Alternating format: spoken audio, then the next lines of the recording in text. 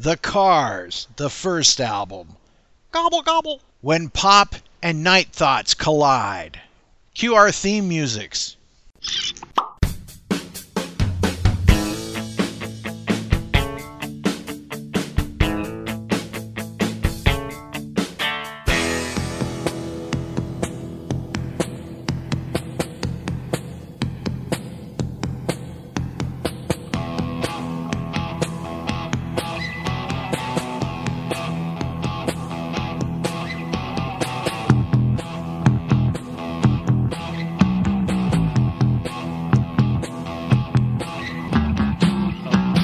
Happy Turkey Day, be thankful.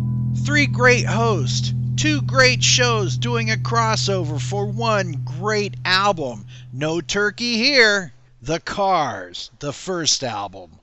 Welcome back to Pop, your pop culture podcast. I'm Ken Mills, one of your hosts here today.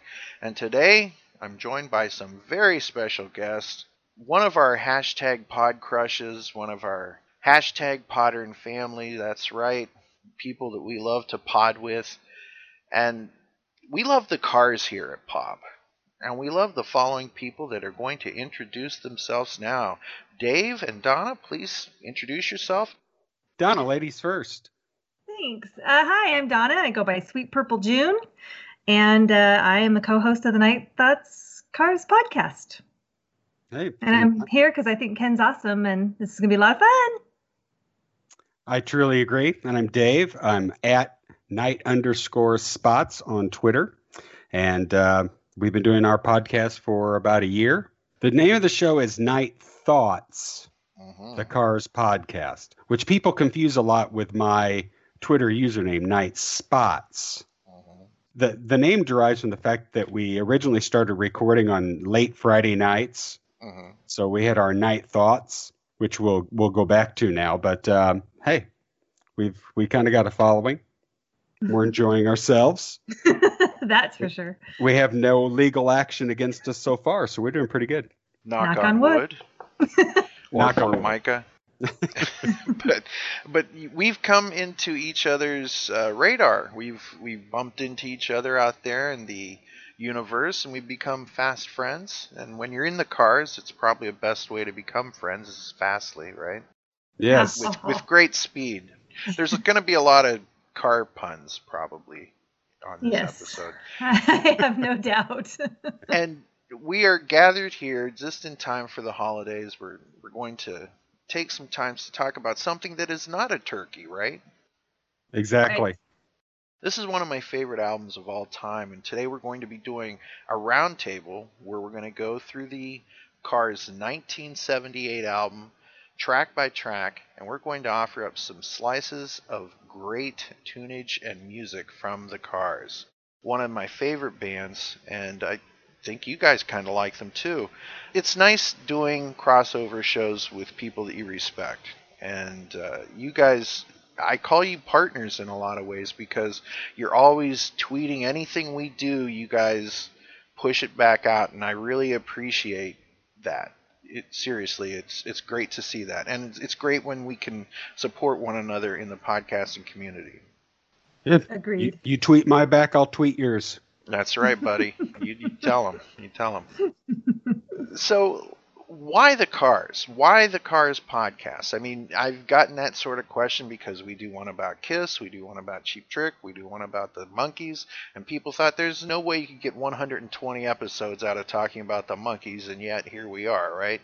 You guys are really into the Cars. I mean, you've had a great amount of episodes about this one band. What is it about this one band to you? And David, we'll start out with you, and then we'll throw it over to Donna.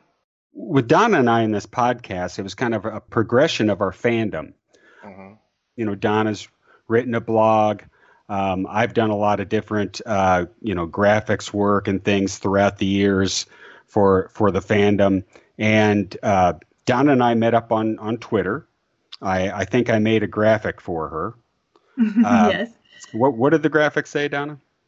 It was the one about it was Ben. It was putting Ben's face on a $100 bill. Yes. So we kind of got together and, you go from one thing to the other. And I thought, you know what? I listen to a lot of podcasts. Why couldn't we do a podcast about the Cars? Nobody else is doing one. So I approached Donna with it, and she said, "Okay, we'll try it." And we figured maybe, we might get in 10 episodes or something like that. But the more that we podcasted, the more we realized that there's a lot of topics that we both think of that we can spend an hour or more talking about. So it's just, it's a great way to just converse, first of all, with another fan, but have people listen in and chime in and just go from there. I love it. I love it too. And I think, Dave's been a fan since they came out. I mean, since the debut album. And so he's got this whole history of loving the Cars, loving their music and the band. And I'm relatively new to the Fanorama, but I have such a research and analytical oriented personality that, as Dave and I became friends, we just really loved hashing over some of these things and some of the mystery about the Cars, some of the just the technical stuff, the personality, everything. And we just enjoyed talking about it so much together that, it just seemed like a natural thing to do, to start a podcast about it and just yak in case anybody else wanted to hear it. Mm-hmm. Very good. Well, I'm glad you found each other, and I'm glad we found you as well. So where do we start with this? I mean, this album is huge. This album is one of those classic albums, and it's weird because over the years I don't feel that people have a grasp of how different the Cars were at the time, because they've now become, right up there with McDonald's or beer or any commercial thing. You know what I'm saying? It's just... You get to a point where an album becomes so big that it sounds like it's just always been, right? Mm-hmm. But there was a time before this album came out when songs and albums and bands like this just was not a thing that often, right? Like the only thing I can really think of is that there were things that Bowie was doing, and things like Kraftwerk, and things like a lot of stuff overseas, right? Mm-hmm. This album to me sounded so strange and foreign when it came out. It sounded like it was rock and roll, Buddy Holly music recorded by aliens. That's really what it sounded like to me. Well, I just know at the time when I first heard it, it wasn't, and I'm talking as a Midwest guy, it wasn't REO Speedwagon. It wasn't country rock, which is what I was surrounded with my family and friends. And so it was different. And, it was something that I just latched onto just because it was not what everyone else was listening to. It was new and fresh. And I also think that, that it was probably the first band that I'd ever heard that used a lot of technology and synthesizers. Greg Hawk synthesizers, flowing in there just blew me away. Mm-hmm. Does it ring true with you about how different they sounded?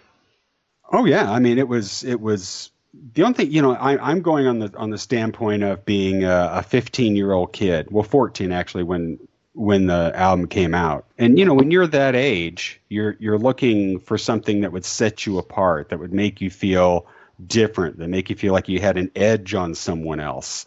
And this band, discovering this band was something that I had, for myself. It wasn't what the other kids were listening to, and I didn't try and share it with them. I mean, it was just my own little thing. I had one guy who introduced me to them, and that was about it. That's the only Cars fans that I knew.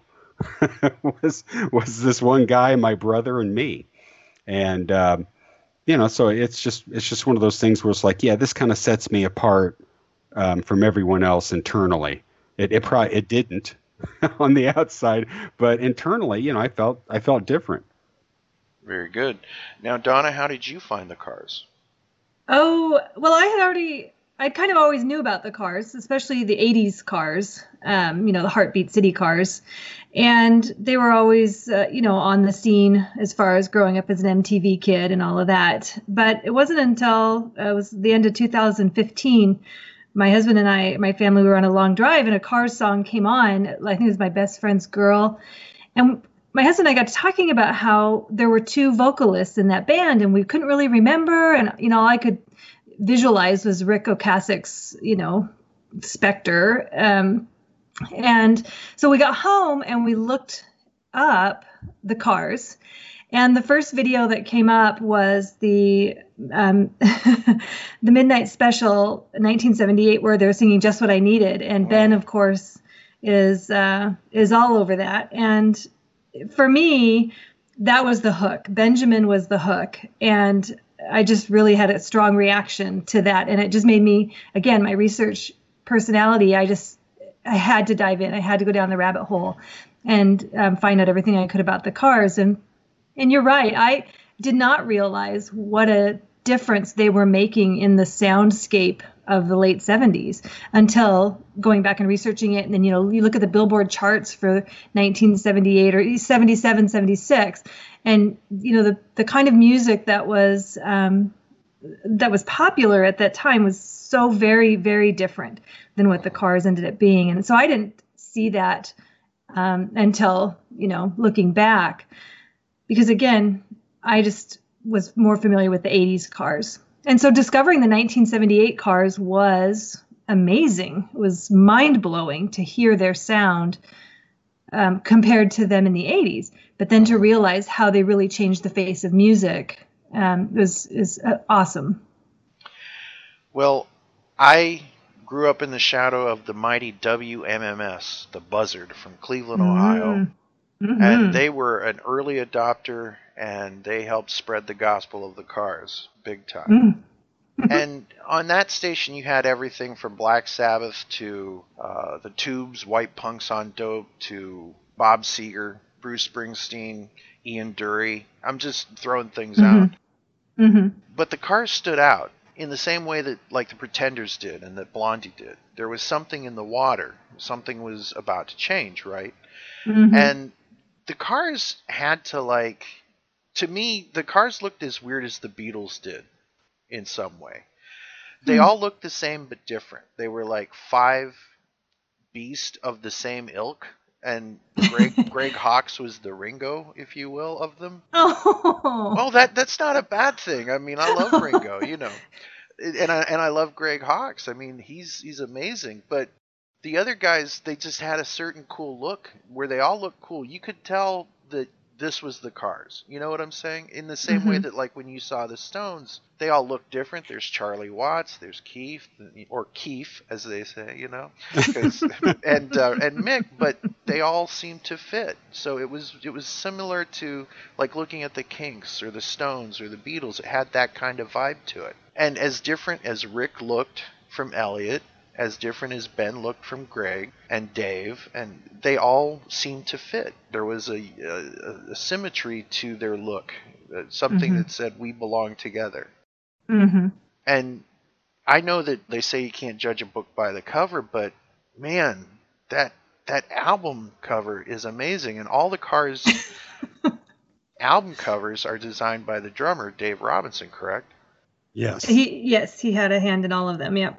Mm-hmm. And, it's weird because we're talking about how the band looked visually.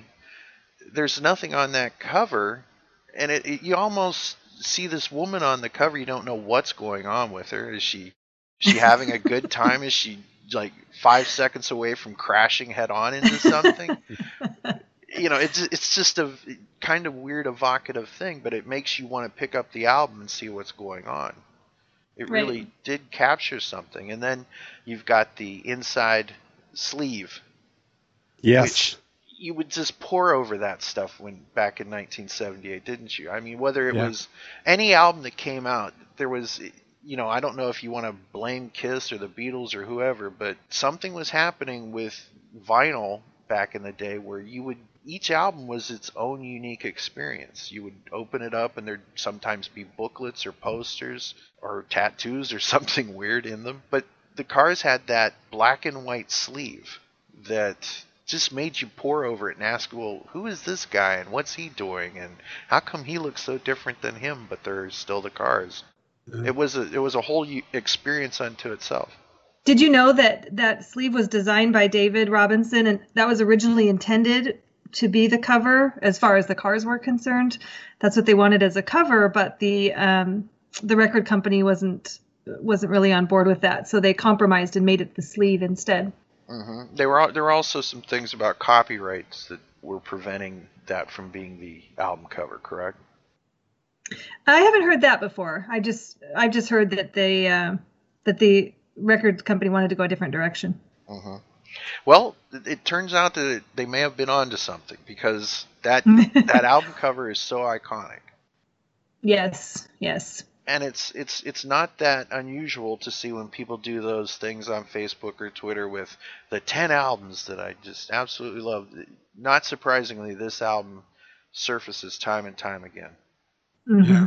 You know, the thing about that inner sleeve, because you can't really see too well what the band is really looking like on the back cover of the album. I never really understood that picture on the back. I don't know if they're running from the cops or running from fans or what they're supposed to be doing back there. But, on the inner sleeve, that kind of gives you a better idea of what the band looked like.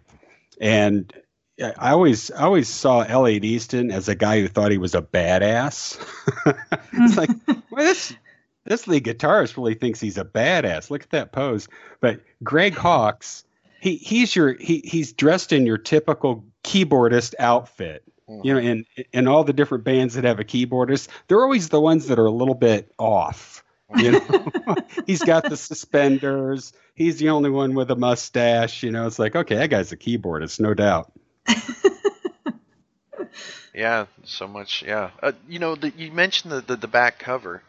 I almost think that seriously, the girl on the front got in an accident and they're leaving the scene of the crime. Like they were in the back seat and they went tits they're up. Out of here. Yeah, and they're like, "Fuck it, we got to get out of here, man." That's good. I'm on probation. I got to get going. Yeah. I think that's the story. Hey, we've got a debut album coming out. We can't be found here, so yeah. we bail on the chick out. who's driving with the Lucite steering wheel. So I love it. But seriously, she looks like she's 1 second from either an orgasm or a car accident, one or the other. There's just that, like, there's just that cuteness about her, and it just makes you wonder what's going on. It's similar, as weird as this is going to sound, I'm going to say that this album is like the thing that they always talk about, the Mona Lisa. You're not quite sure what she's up to. The same thing about the Cars' debut album cover. It's like the Mona Lisa of rock covers. It is. There you go. That's awesome. You can quote us on that, right, guys? That's right. So this album was recorded in February of 1978 in Air Studios, London. That had to be a very interesting trip for the guys who grew up in the Boston, Cleveland, and other areas, right? Yep. Yes. Elliot in particular has said, it was just such a surreal thing for a kid who's, never been farther than, I don't remember what he said, never been farther than Washington, D.C. or something, to actually get on a plane and leave the country to record an album. And then, of course, with Roy Thomas Baker as the producer, it was all so heady and exciting and unbelievable to them. Now, what do you think of Roy Thomas Baker? I'm not asking you about his production. I'm asking you about the choice of producers. Like, if you would have told me this is what the Cars are going to sound like, let's get Roy Thomas Baker to make that happen, I would have said it's not going to happen, because going on his past work, some amazing stuff that he's done. I mean, primarily everyone knew him from Queen, right? Queen, yeah. And you've got Queen, which is this grand theatrical, orchestral rock opera kind of thing. And then you take the Cars, which, like I said, Buddy Holly meets, CP3O or something, right? And an Alien. It's just such a bizarre thing, and you just can't imagine these two entities, the Cars and Roy Thomas Baker, making this beautiful music together. What do you think of him as a producer? Well, I think the stacked the stacked background vocals was a big part of that first album, and that kind of gives the Cars that sound. I mean, they were known for excellent harmonies, and even though they toned it down on subsequent albums, that's the big sticking point for me. I credit Roy Thomas Baker for giving the Cars a part of their sound. If it wasn't for him, nice. Well, that's the thing about a great producer, right? Whether it's George Martin with the Beatles or whatever. There's a lot of people that could have done that job, but would they have pulled what he did out of those guys, right? Yeah. Right. So same thing applies here. Yeah, and I think that the Cars sound, because it was so different, I think it was important for Roy Thomas Baker.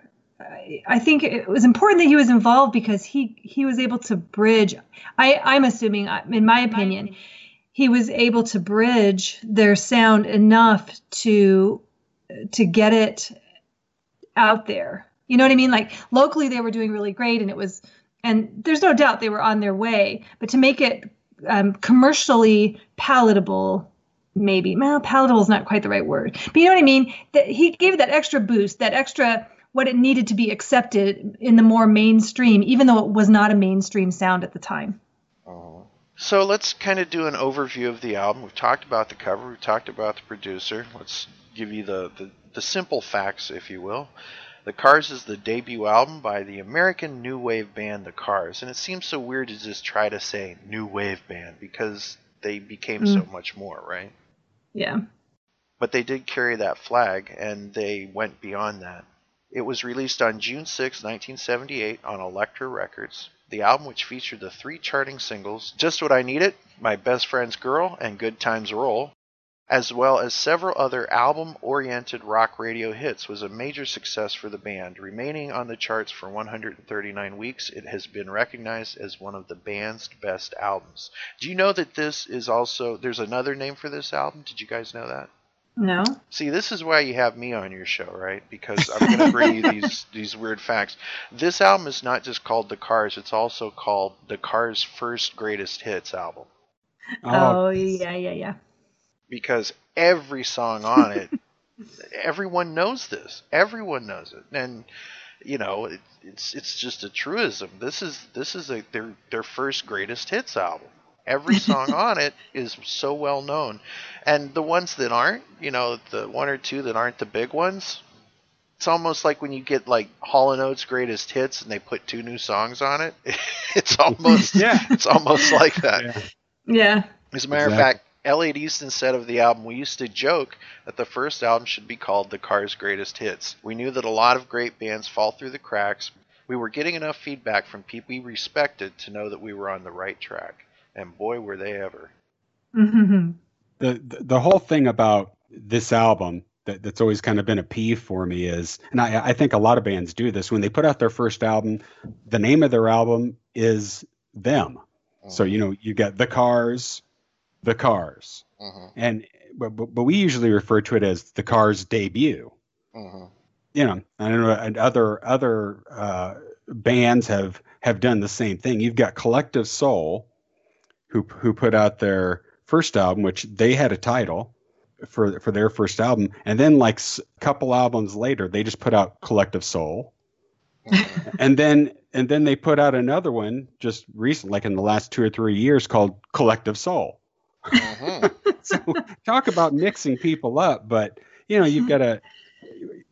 I don't think you can title an album Debut, but they've got to have something there. I don't know. BB did, Dave, remember? Yes, he did. Brett Basil's first album is called Debut. Debut, yeah. There you go. I've always joked with every band I've ever been in, we should call our first album Greatest Hits. Because that way, when people are looking for which album to buy, they'll always buy the Debut. Yeah, why not? Cut out the middleman, right? That's awesome.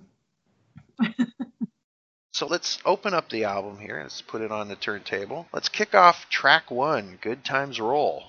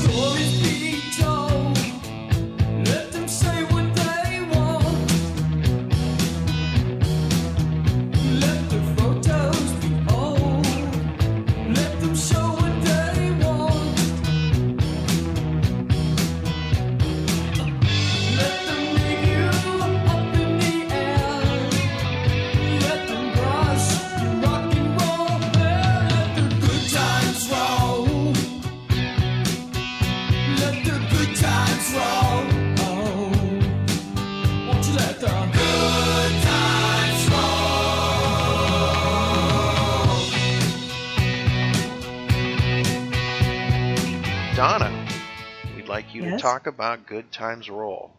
Oh, me? Well, Dave actually might be the better person to talk about this. All right, fine then. Dave? It's not one of my favorites. It's not one of my favorites, I have to confess. Why throwing it off on me, Donna? Let's see, here's the difference between us, Ken. Donna comes from the fandom later in years, and she's also very fact based.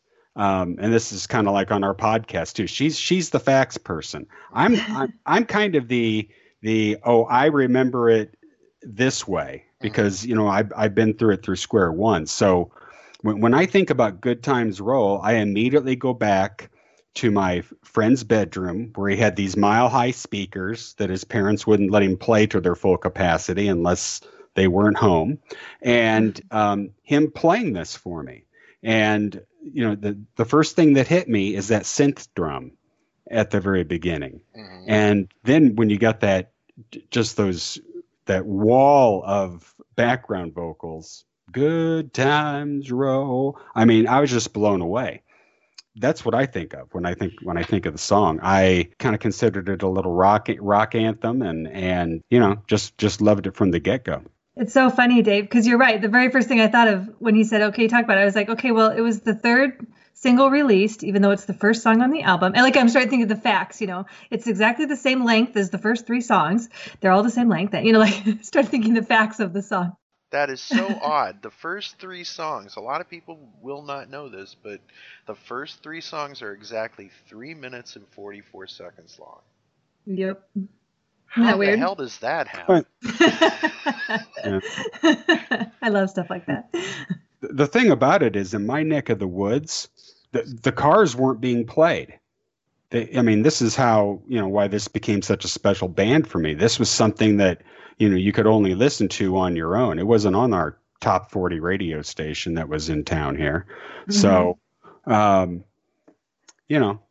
it's one of those things that's just like, wow, look what I've discovered, and nobody else really knows about it. And it was a refreshing break from all the other things that were going on at the time.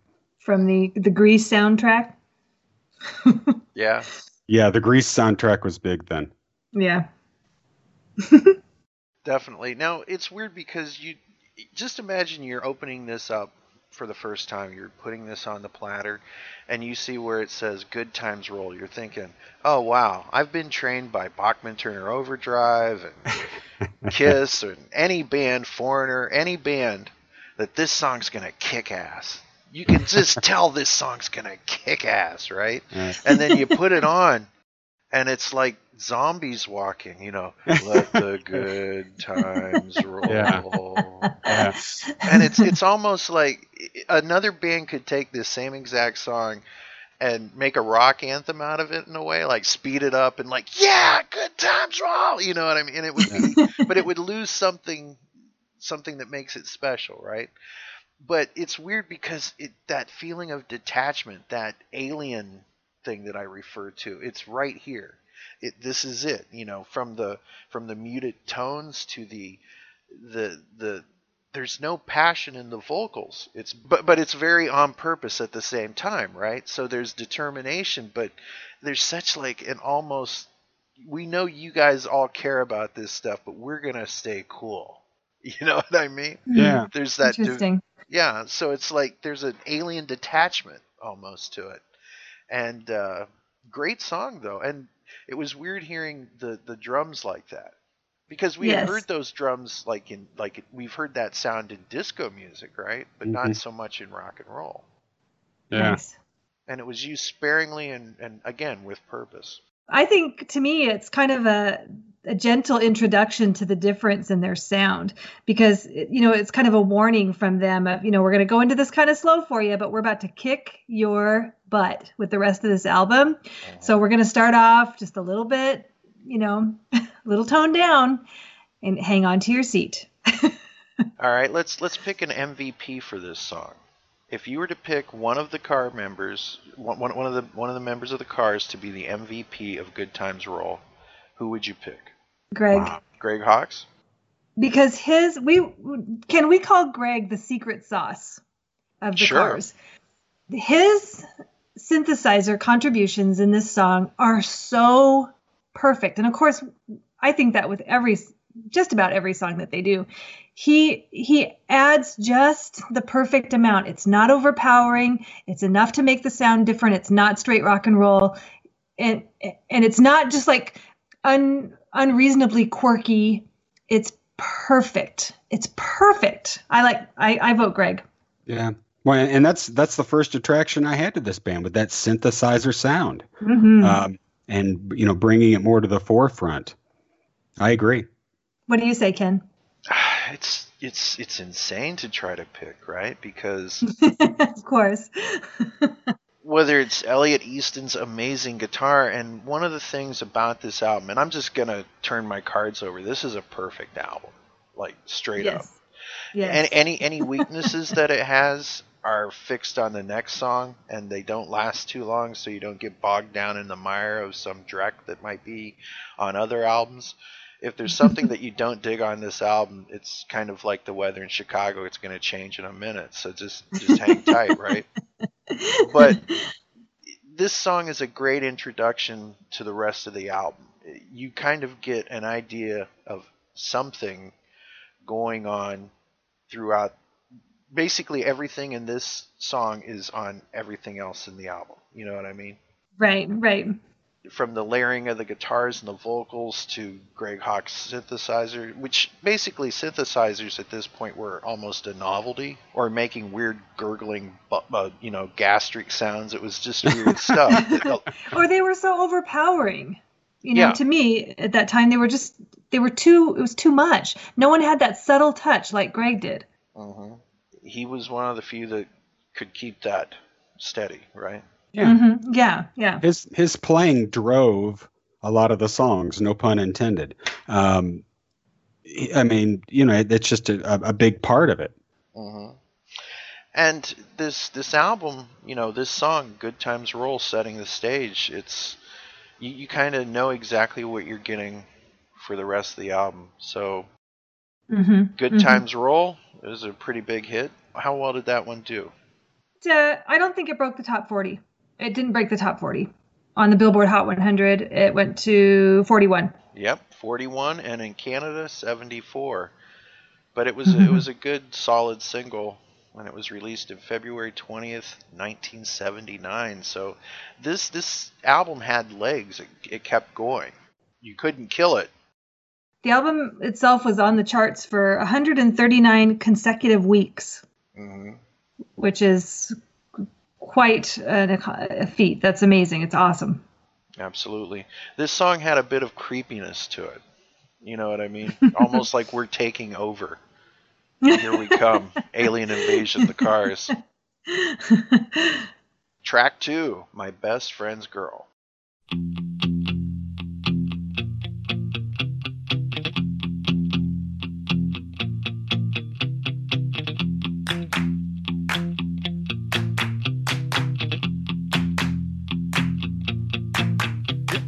Dancing down the street with your sway blue eyes. Every new boy that you meet, he doesn't know the real surprise. Here she comes again when she's dancing beneath the starry sky. Oh, she'll make you feel. Here she comes again when she's dancing beneath the starry sky. Like the way she dips. She's my best friend's girl. She's my best friend's girl. But she used to be mine.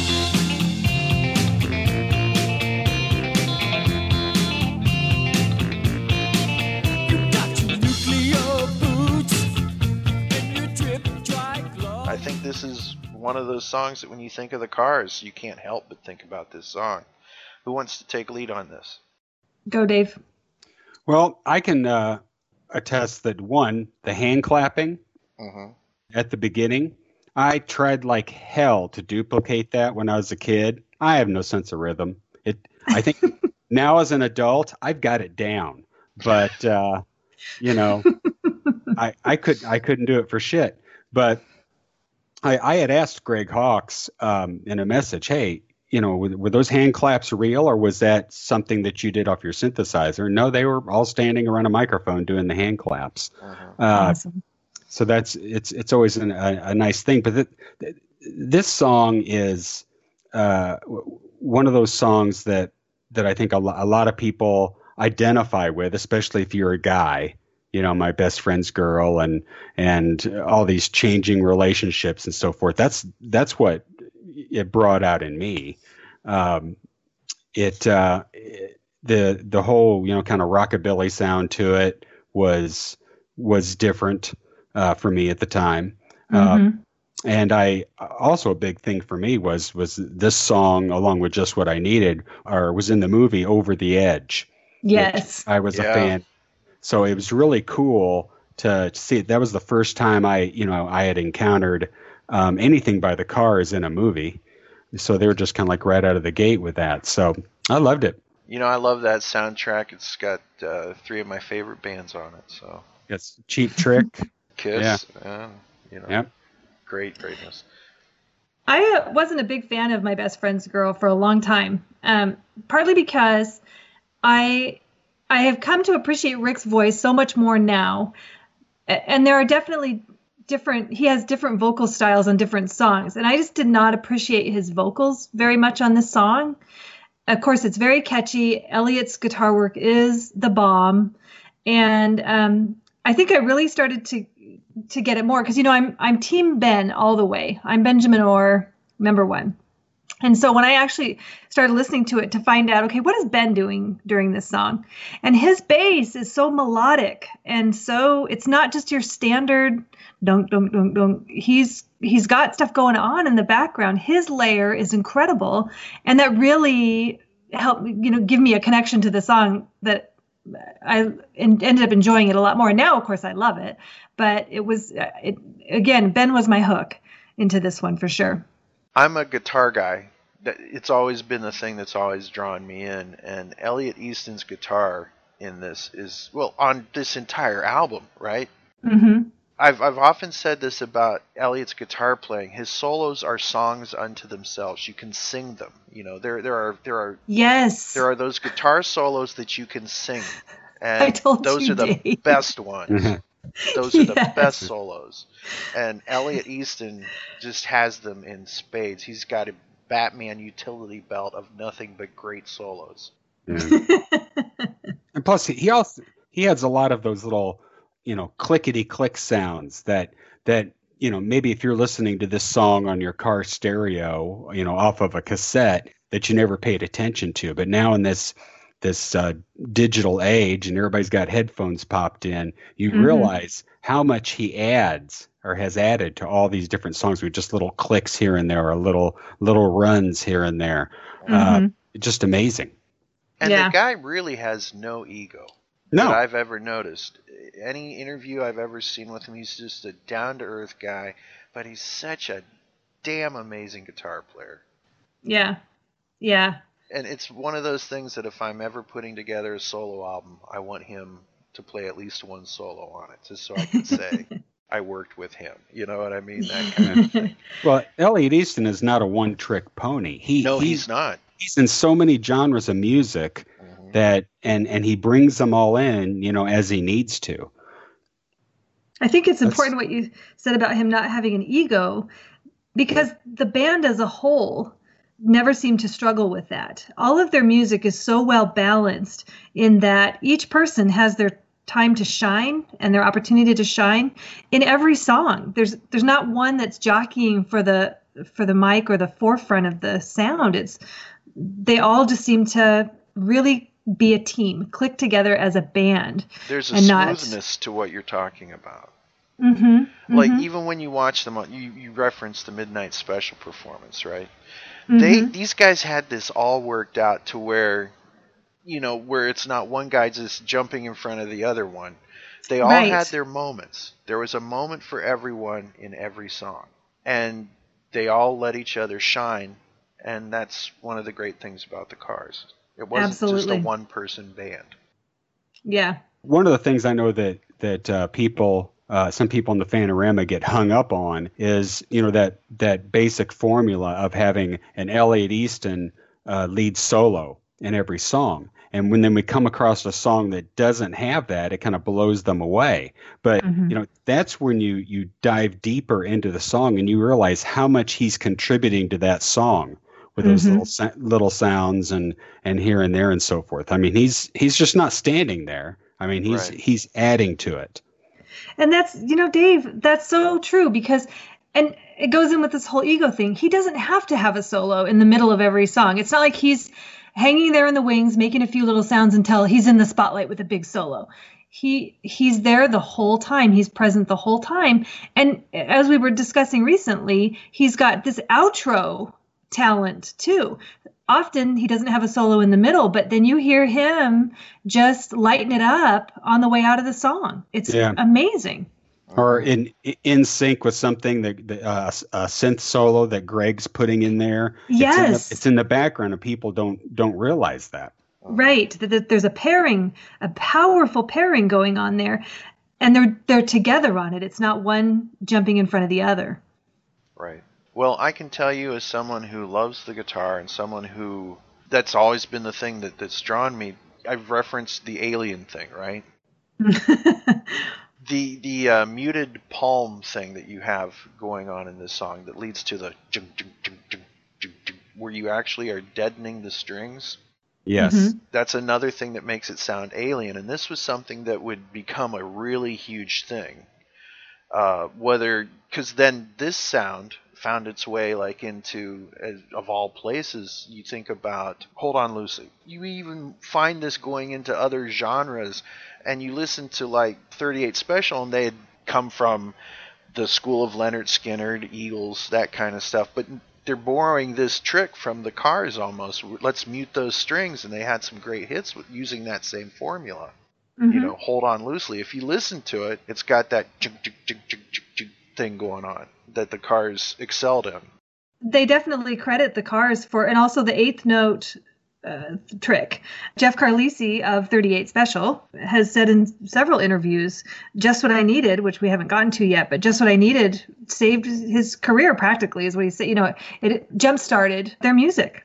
And he definitely is very open about crediting the Cars with that. Yeah, so it you see that this song, it was such a shock to hear in some ways, because at this point, there had been that 50s revival thing that had almost come and gone from Happy Days in Grease and Sha Na Na and everything. Right. But here were these guys applying it to this new wave thing, whatever the hell that was going to be, right? So it just had that sound, and it was things that sounded familiar, but yet so distinct and alien at the same time. So. Mm-hmm. Mm-hmm. This song was released as the album's second single, and it peaked at number 35 on the U.S. Billboard Hot 100 charts. I'm Casey Kasem, and you're listening to The Cars. It also reached number 3 in the U.K., and it was, as you mentioned, on the 79 film Over the Edge. This is on a lot of greatest hits compilations and a bunch of compilations of music from back in the day. So. It was also the first picture disc. Yes. Single. Yes. What a trip. So, very cool. Great song. One thing I want to point out about Best Friend's Girl is the lyrics, where there's that melancholy bit that, like, the song is one thing, and you think, like, oh, this guy wants to date his best friend's girl, but it all switches and flips around when he said, and she used to be mine. It just totally alters everything. True story. My best friend, who is now married, happily married for a long time, his wife used to be my girlfriend. So this is our song. Oh, wow. Yeah. And this and Jesse's Girl could be the same song except for that lyric, she used to be mine. Exactly. That's the twist. That's the twist. Like all good game shows. Who's the MVP for Best Friend's Girl? Elliot. Agreed. Hands down. Agreed. Hands 100%. down. It doesn't take away from the brilliance of anyone else, but that guitar is like a song unto itself. Yeah. I also add in a second for Greg and Benjamin and Elliot for their background vocals, because Here She Comes. That makes the song. Mm-hmm. Absolutely. Mm-hmm. I can't believe we're only 2 songs in on this. And now let's pick our third song, which lasts 3 minutes and 44 seconds. And we have Ben Orr stepping up to do vocals on Just What I Needed. Yes. My Desert Island song. Yes. This is it.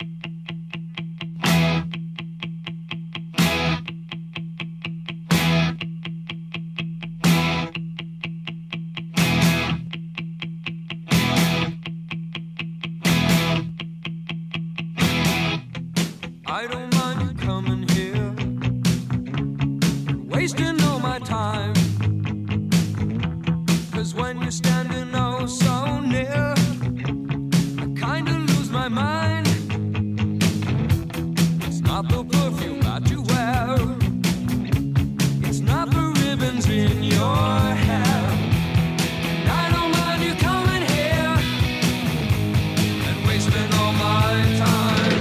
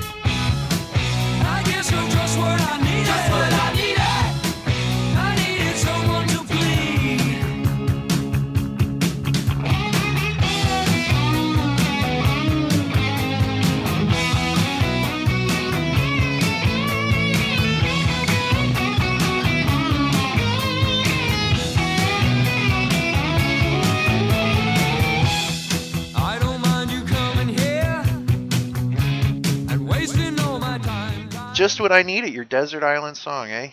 Definitely. I think about how many times in my lifetime I've listened to this song. And I never tire of it. I've got a 5-year-old granddaughter who loves this song, also known as the "Wasting All My Time" song, as she calls it. And when she's in the car with me, hey, play "Wasting All My Time," and we play it over and over and over. And my wife dies a slow death in the passenger seat, but it's just one of those songs that I can listen to over, and it doesn't matter when. I could listen to it right now over and over and over.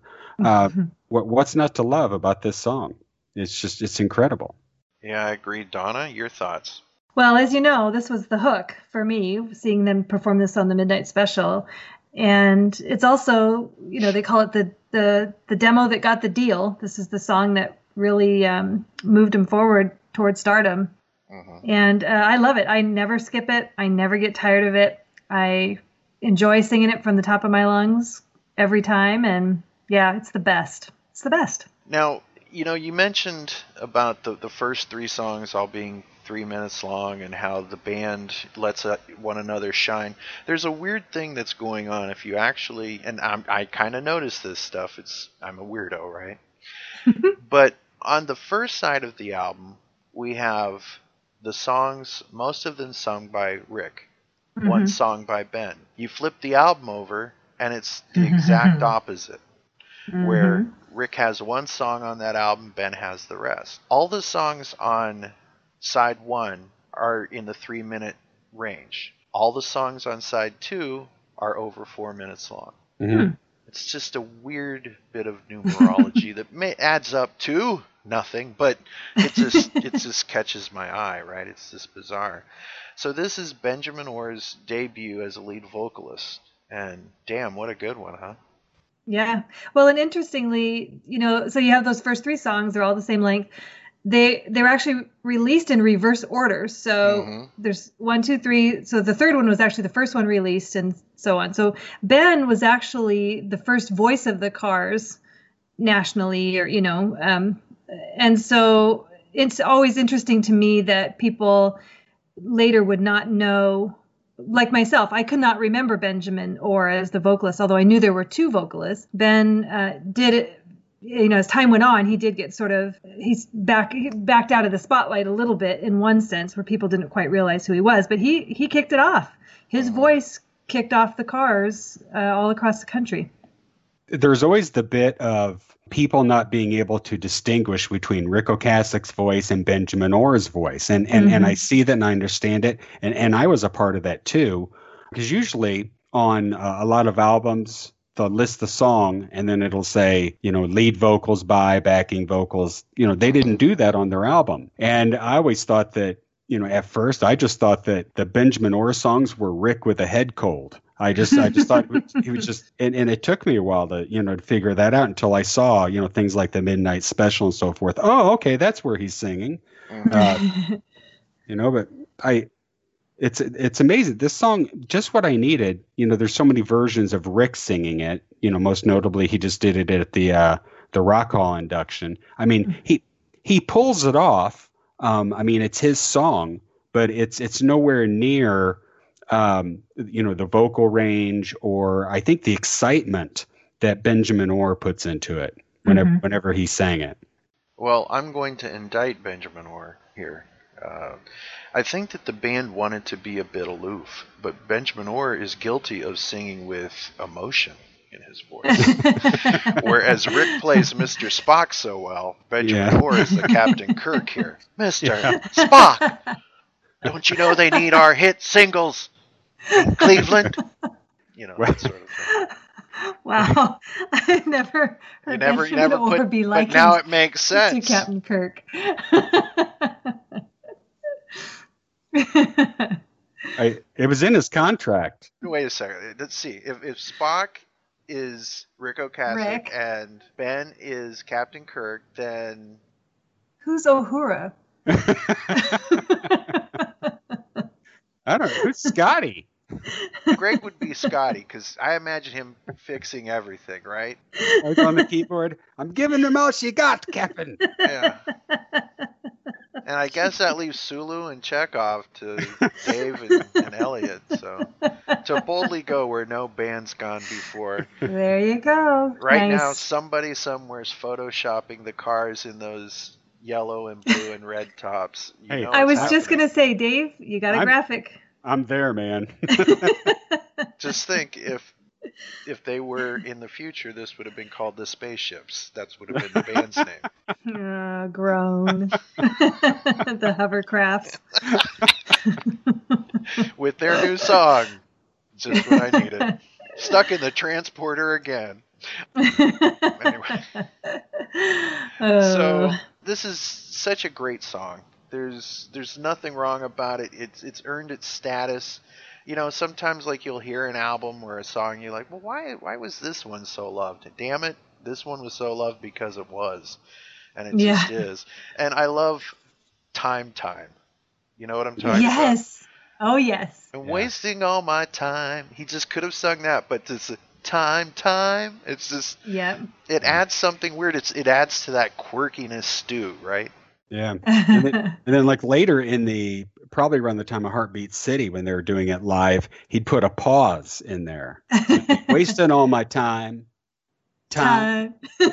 And that was always cool too. You know, they mix it up over the years. But there's something you can say about the fact that it was their strength, that you didn't know exactly who was playing what on guitar, who was singing what on vocals, the fact that they all worked so well and gelled so well together. Mm-hmm.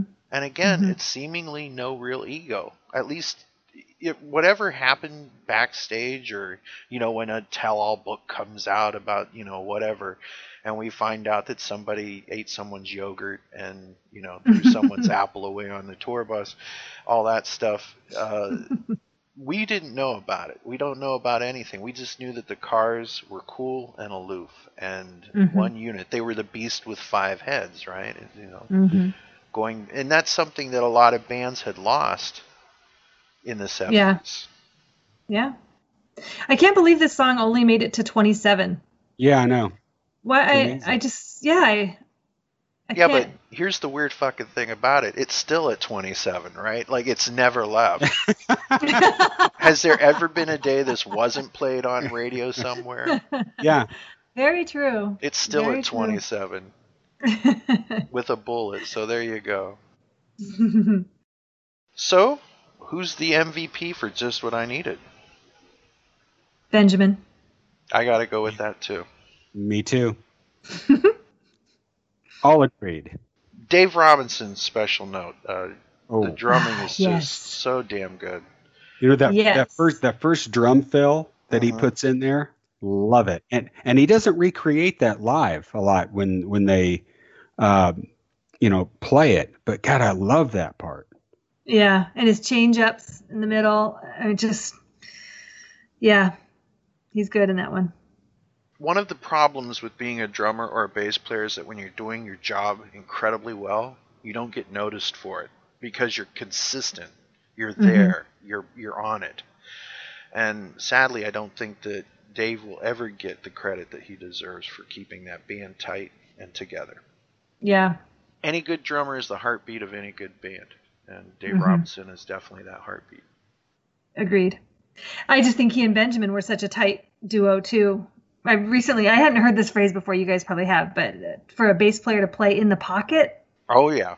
And I have heard that a lot recently about Ben and he and Dave, just what a tight section they were together. Yeah, definitely. So our next song, I'm in Touch with Your World.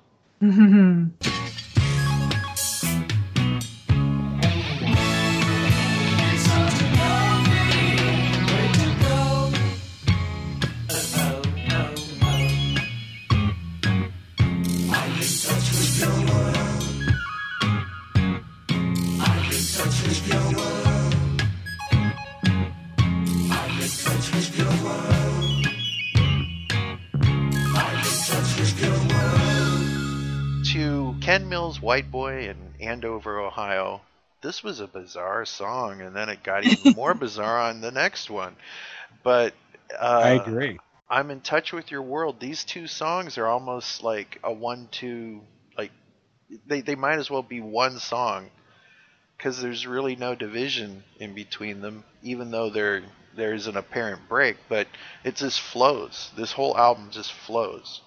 It's I used to sculpt and paint, and this was one of those ones you could just put on and just let go, and then it would suck because you'd have to flip it over, right, with clay on your hands or paint. But you got to be careful what you're doing, man. But yeah, I'm in touch with your world. Who wants to take lead on that? Well, first of all, this is one of the songs that early on I would skip. It was just a little bit too crazy for me. But as the years have gone on, I appreciate it more, specifically for the lyrics. I mean, the lyrics are so fucking weird that, and we've got so many great lines from this song, in the Fanorama. We're always talking about the Weisenheimer brainstorm and getting the funk after death and so forth. But, now in knowing that they had, other songs that they could have put on this album, like, They Won't See You, Take What You Want. I always wondered why they didn't put one of those songs in there. But, it has its place, if not just to watch Greg Hawkes run around a mile a minute to get all these instruments in. Yeah, with all the weird sound effects and stuff. Yeah. He's working overtime on this one.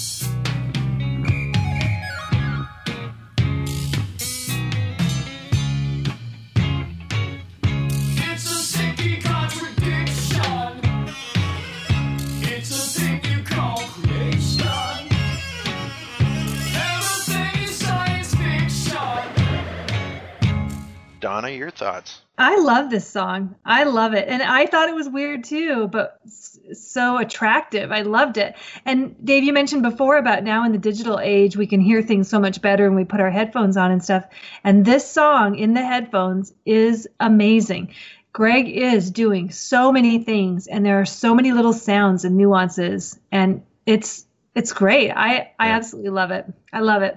And I love the harmony. And, when they do it live, it just knocks your socks off. Yeah. Well, and Elliott has those leads that are real faint, and then it just busts out for the chorus. That's always a great thing. But we've discovered there's like a breaking glass sound. David dropping. And and of course, and Greg's saxophone is in this song that a lot of people don't pick up on. Mm-hmm. Yeah, you almost don't recognize it for what it is. But we'll talk more about saxophones later. Oh, my God. The weird thing is I'm sure you've seen the liner notes from the Rhino 99 Deluxe Edition that came with this. Mm-hmm.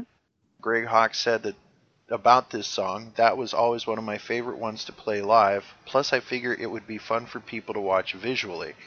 The line... "Everything is science fiction" was a result of Greg Hawkes mishearing Ocasek's original lyric, "Everything you say is fiction," hence the spacey sound effect after the line. Yeah, am I saying the word right? Ocasek? Ocasek. Yeah, Ocasek. Rick changed it to accommodate this. See how I skipped around that? Yes. So that's cool that Greg mishearing that lyric, he helped form the song. Yeah, help reshape it. This song has this weird undulating thing to it. It's again with purpose. I keep saying that about this album, but it's just like there's no, like you listen to some songs and you feel, wow, that song sounds like it's going off the rails. I don't ever feel like it's going off the rails. These guys are complete 100% control. Tight, very tight. Yeah. This song was on the B-side of the debut single, Just What I Needed. Do we have an MVP for this one? Greg Hawkes. Greg Hawkes. The sound man, the noisician. The noisician. A close second would be Rick and those lyrics. And we need to mention that you actually had Greg on your show. Yes. We did. So, which episode was that? 31, maybe? The thing about having, the actual band member on your show is you come up with all these different things you want to ask him. And that was the approach that we were taking in that episode was there's these questions that have been bugging us for years and years and years. And, we wanted to ask Greg those questions. But, even spending an hour plus asking him these questions, as soon as you get done, it's like, oh, man, I should have asked him this or I should have asked him that. Mm-hmm. So, we've got a running list of things we still need to ask him. And he has said that he's willing to do a part 2. So Excellent. We're looking forward to scheduling that. It was episode 31 was our interview with Greg Hawkes. Excellent. So folks, check that out for more Cars goodness. And here we are, track 5 with an odd little ditty. Don't Just Stop, Don't Just Stop.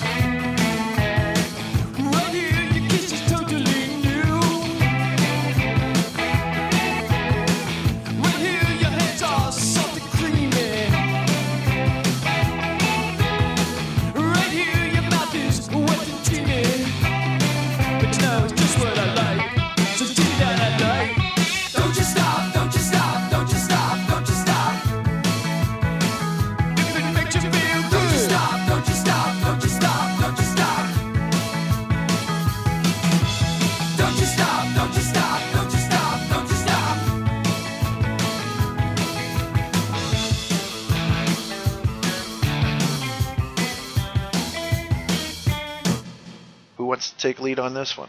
I have a visual that goes with this song that people might not think I do, but there was a show about roller coasters that Matt, what's his name? He was in Over the Edge. Matt Dillon. Matt Dillon did, and he's on this roller coaster, and they played Don't You Stop. So when I hear this song, I see Matt Dillon on a roller coaster, which is not a good thing. But, the thing about this song is it's one of those songs that, you're listening to as a teenager and you're just thinking, hey, all right, don't you stop. It's about don't you stop. But then as the years go on and people talk about the lyrics and they say, I think this song might be about something else. And then you realize it. And I'm like, holy shit. This song is about something else. So what's the something else? Well, put it out there. Put it out. You opened up that can of worms, Dave. I don't want to embarrass Donna, but I'm already blushing. Oh, are you really? I am too, but I wake up that way. So go on. Yeah. What is alluding to is the possibility of oral sex. One of the best things that was ever invented. So, who invented oral sex? I don't know, but somebody got happy that day. All right. Back on track, people. I think it was the Egyptians, if I'm not God mistaken. bless the Egyptians. Anyway. The thing about Don't You Stop is Elliot recorded his guitar solo all in one take. It was just, he only did it once and it was perfect the first time. There's a little tidbit for you. Yeah.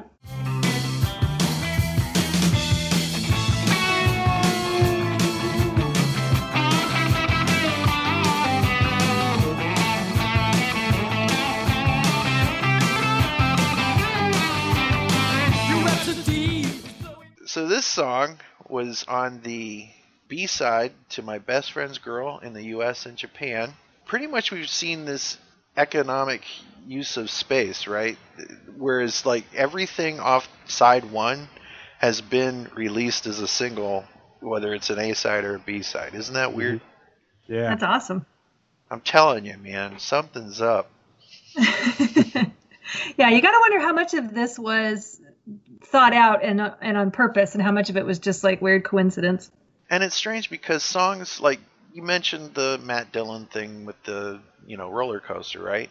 These songs have went on to be something big somewhere else. If it wasn't on this album in culture, right? Like we only have to point to Moving in Stereo to. Right. One only has to think about that scene in Fast Times at Ridgemont High, and that gave the song like its own life, right? So, but we'll talk about that when we get there. It's time to do what all people love to do. It's time to flip the album. You ready? Flip Hold it. on Flip tight. it. Hold on tight. It's just like on Star Trek whenever there's a bump and they all have to grab. So I'm going to flip it over. Ready? Here we go. Okay. Did you hold it by the edges? Yes, because we No smudges. No smudges. No smudges. I love vinyl, but gee, I remember when all I did was take them out and play the things. Now it seems like you have to handle everything with kid gloves and, you must clean these daily. It's like. Yeah. I have a older brother, and I was just a pull it out and play it, and he was you pull it out, you get out the disc cleaner, not too much, don't put too much on there, and you had to do it that certain way. Yeah. And then when you turned it over, you had to disc clean it again, because who knows what was on the turntable pad. And Insane. All right, so here we are. We've all landed nice and safe, and here we are with some good music. Track 6, first song off of side 1, You're All I've Got Tonight.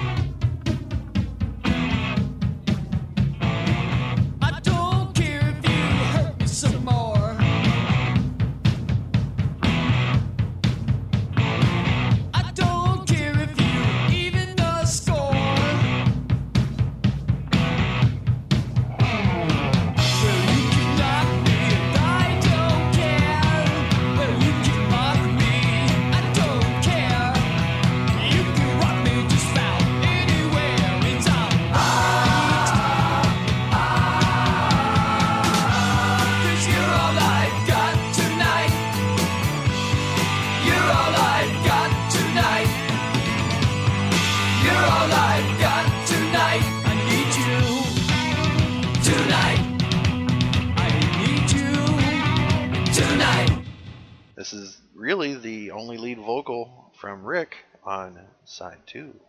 Mm-hmm. So who wants to take lead on this one? That drum intro, epic. Yes.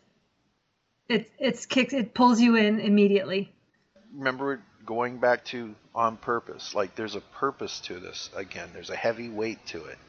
And it's so weird because there's that one point where it speeds up, but the tempo doesn't change. Do you know what I'm talking about? I don't. Oh, you're going to make me find the song and play the part I'm talking about, man. Go for it. Yeah. All right. That's what we do. You're all I've got tonight. But it's weird because it's like the tempo builds and increases and increases and increases.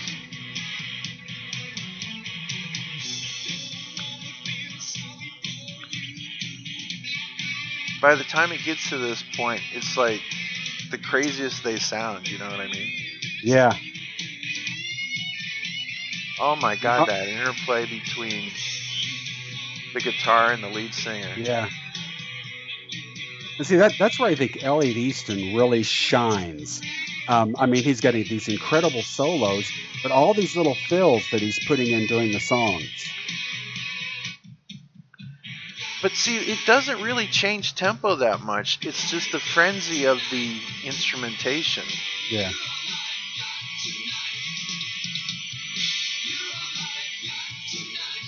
But that part where it goes... Yeah. That's what I'm talking about. Those background vocals. I've got tonight. Let's just listen to this song and sing. Heck yeah. Anyway. So good.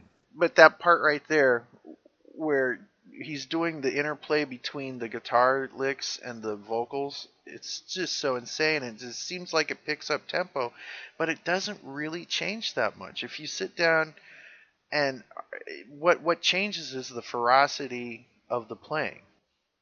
Yeah. And yes. And it builds and it builds and it builds like a monster, and I love it.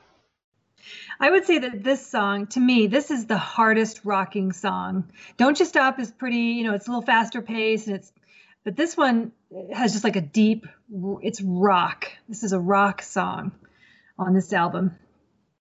Very much so.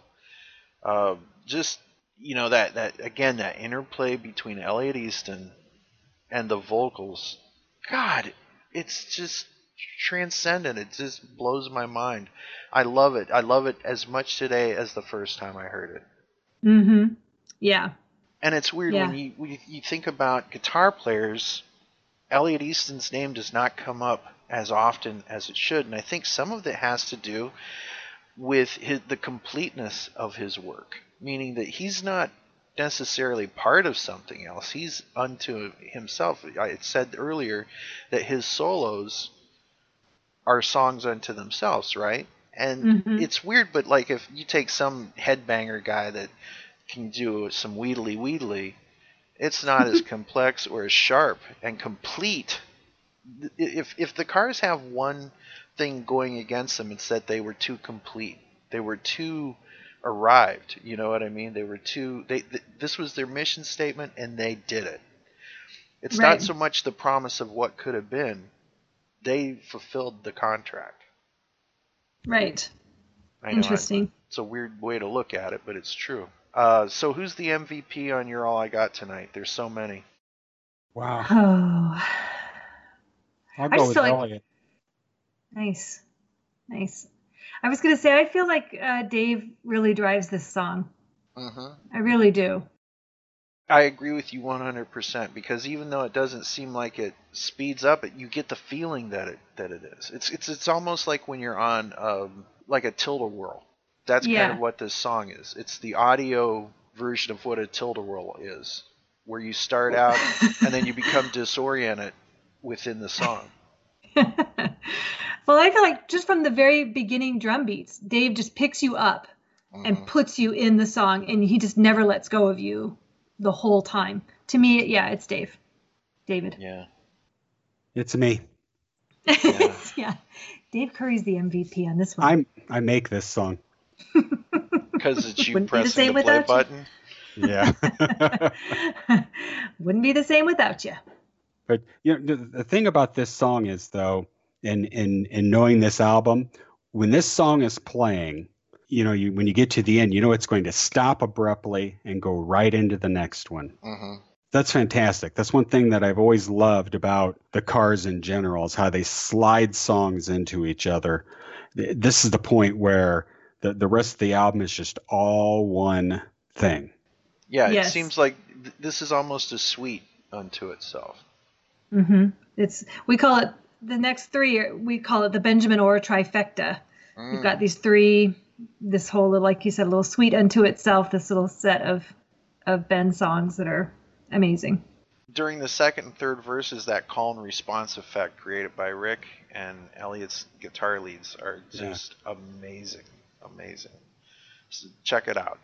And as fancy as a guitar player is, he's really playing the blues. He's really stuck in that scale, and it's excellent. So. Well, and when you hear this one live, he definitely takes advantage and stretches out. Elliot does, which is nice. You were kind of. We've talked a little bit about the things on B-sides and stuff. This was the B-side to All Mixed Up. And the other thing I was going to say is this song, even though it was never released as a single, it still gets a lot of airplay. I hear this song a lot in my neck of the woods, and I live, way out in Podunkville. Same here for our listeners. It's still a Keishi classic. I referenced this when we were talking about tracks 4 and 5, but how there's like everything seems to flow into one another. Like it almost seems like it's one long song, right? And You're All I've Got Tonight breaking into Bye Bye Love. just a great moment in itself. Who would have thought Silence would be so resplendent, right? That little break in the album, which leads us to the Suite, the last three songs, which are epic unto themselves. This is one of those things that when you're driving on a foggy night in Ohio, on Route 11, this is a great album to play. Just make sure you don't hit any cows. So track 7, Bye Bye Love.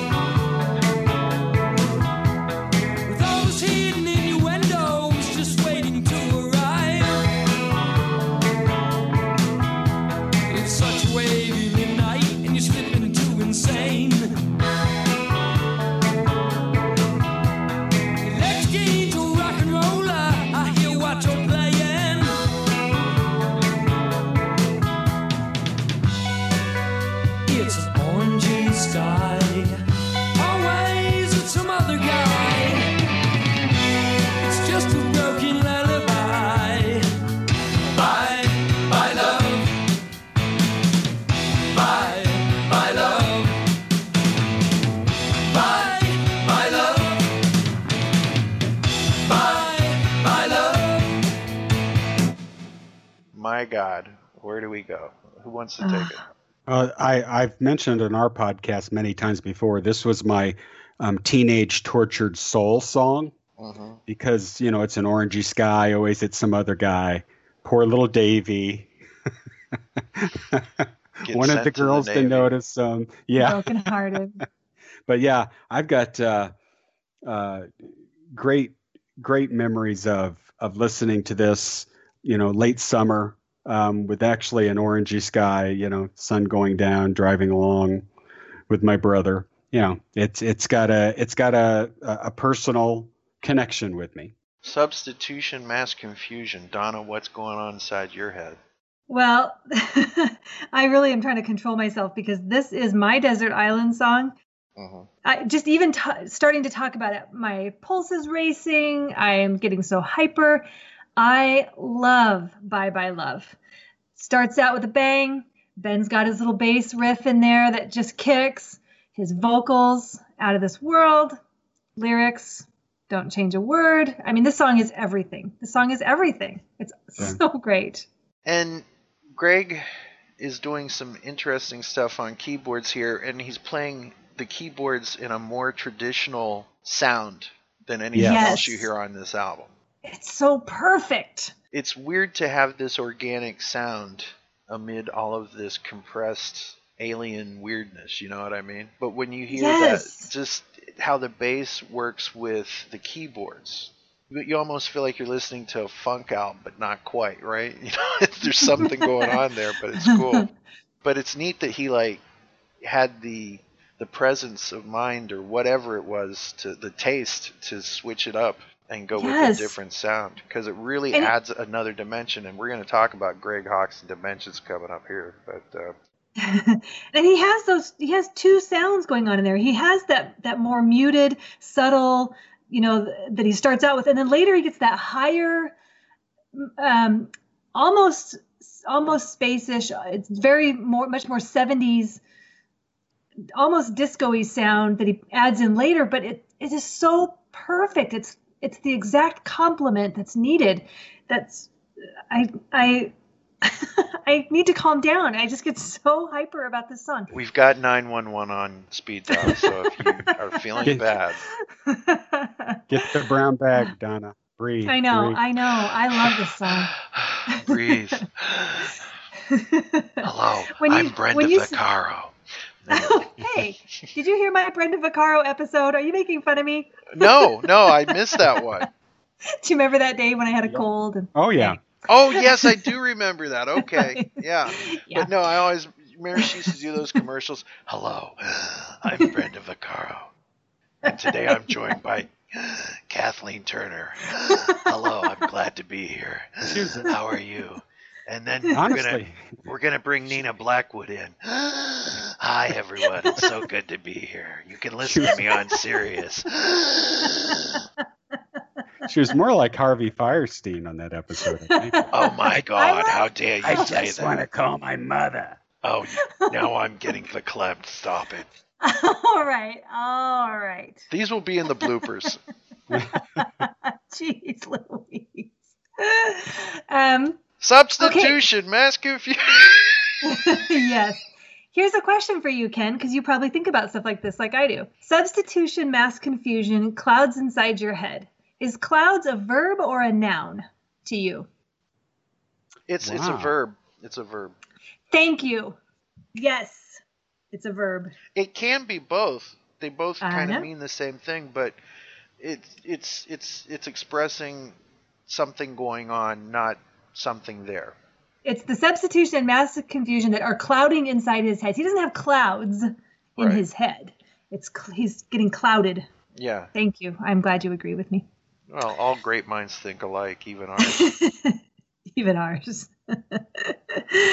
Wait, I always thought that was clowns inside your head. You're kidding. You've got to be. No, I'm kidding. That's in your head, Dave. Hello, kids. It's me. Krusty the Clown. He's in my head. All the kids in the Springfields are SOBs. Yeah, now that wasn't Krusty. That was Pennywise from the, Hello, kids. Bye Bye Love was in the movie Super 8, Steven Spielberg film. Oh, yeah. Yeah, it was. Yeah, that was good. It's weird how many of these songs have wound up in movies, Mm-hmm. They seem to work. As a matter of fact, I think all of these songs have been in films. I haven't thought about that, but quite possibly. And that's the thing, for a band that never had a number 1 song and who really, was sort of in the middle as far as popularity. They weren't like a Bon Jovi or, or a David Bowie they were sort of in the middle. Their music is still woven throughout our culture. Yeah, pop constantly. Culture.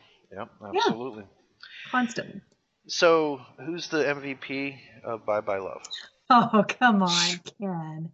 Can I answer that, Donna? No, if you answer right. Benjamin Orr. Thank you. Do you disagree, Ken? If I disagree, it's because there's so much goodness elsewhere as well. It's got nothing to do with. It's a great song. This is one of the problems. It's like you almost want to say, who's the MVP? The Cars. Exactly. So, this is such a great album, and that where this song stops, and there's that second of silence that leads to track 8. Wait. Oh, wait, can I say something else about Bye Bye Love? No, but go ahead. No. Please. Yeah. 2 against 1. Oh, dang. Can't argue with numbers. The thing about this, too, is that here's a song where you don't have an Elliot Easton solo in the middle. Mm-hmm. But that outro, I mean, he's getting his licks in there, playing off of Greg, and it's beautiful. It's awesome. And then, of course, if you see live footage, almost every time that they played this song, you've got Ben and Elliot doing their little flirt where they, back up next to each other and play off of each other on that ending. And it's just so delightful to watch those two. It adds that much more to an already perfect song. And the ending. Which snaps right into track 8, Moving in Stereo. Yes.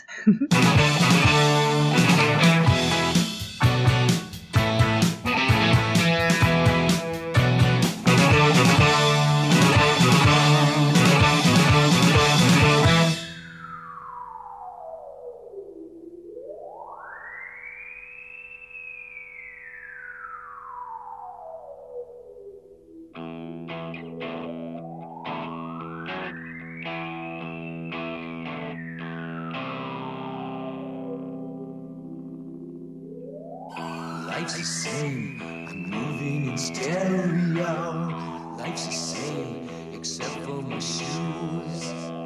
Life's the same, you're shaking like tremolo.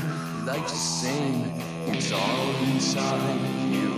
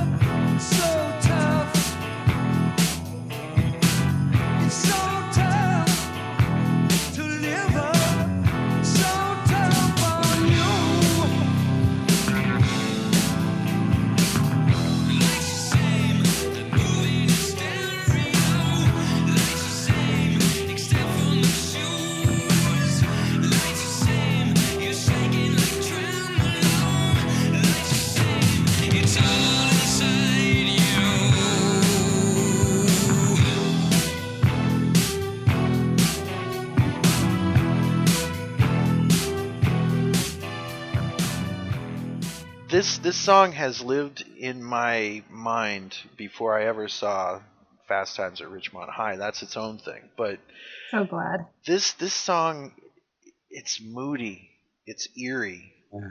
It's all of those things. Like I said, drive on a cold Ohio night with the fog, man. You'll hear it. Mm-hmm. You'll hear it. And we've all driven through the fog at some point. I don't care what state you're in, whether it was substitution or mass confusion, the state of confusion. This song is playing, and again, this is that sweet. It seems like all these are one song, Bye Bye Love, Moving in Stereo, all mixed up. Mm-hmm. Gosh, who wants to talk about Moving in Stereo? Who's taking lead? The panning vocal always just draws me in. You know, whether I'm listening in my car, listening on the stereo at home, listening on with the earphones on, it blows me away. And I don't know if I know it's probably not the first song I ever heard that did that, but it's just the I guess what the song is about and them using that to enhance it. The Greg doing the Jingle Bells. I don't know what the name of it. That's always been a big part. The sleigh bells. The sleigh bells.